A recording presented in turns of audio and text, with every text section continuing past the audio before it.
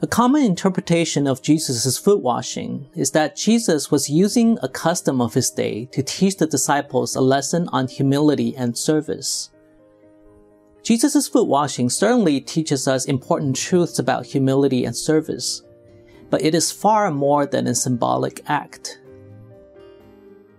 What Jesus did was actually contrary to custom. It was customary in ancient societies for a host to offer water to his guests as a gesture of hospitality. But it was the guest who washed his own feet. The host would not wash the guest's feet. The Jews considered touching another person's feet to be such a lowly act that even Jewish slaves must not be required to wash their master's feet. Such a menial task could be delegated only to foreign slaves. Washing another's feet is the most humbling form of servitude and subjugation. Understanding this background helps explain why Peter so staunchly objected to Jesus' foot washing. For Jesus, the teacher and master, to wash his disciples' feet was completely against social norm. His unique action was for a far greater spiritual purpose.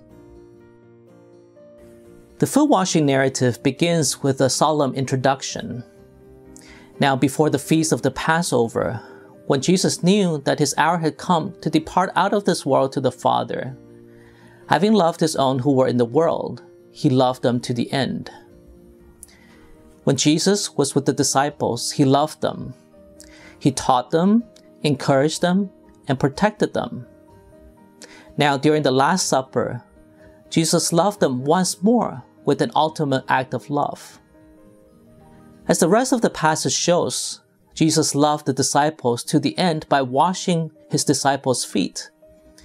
That's why we may call Jesus' foot washing a washing of love. But how is washing the disciples' feet an ultimate act of love? If foot washing were only a symbolic act to teach a moral lesson, it could hardly be called loving to the end. What made Jesus' foot washing the ultimate act of love is the gift of eternal life that Jesus gives to the disciples through the foot washing. Jesus, knowing that the Father had given all things into his hands and that he had come from God and was going back to God. John 13 verse 3. Jesus began to wash his disciples with the knowledge that the Father had given all things into his hands.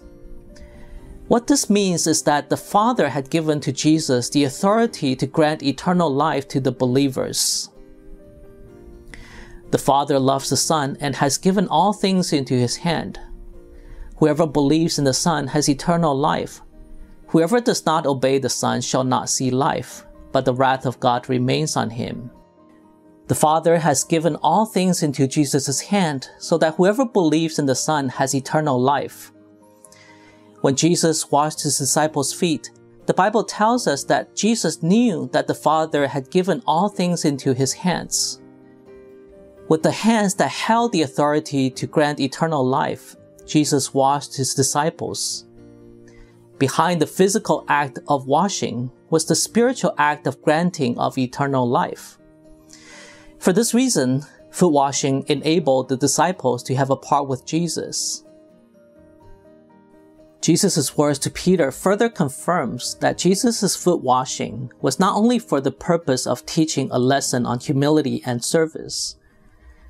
When Peter continued to refuse the washing, Jesus said to him, "If I do not wash you, you have no part with me."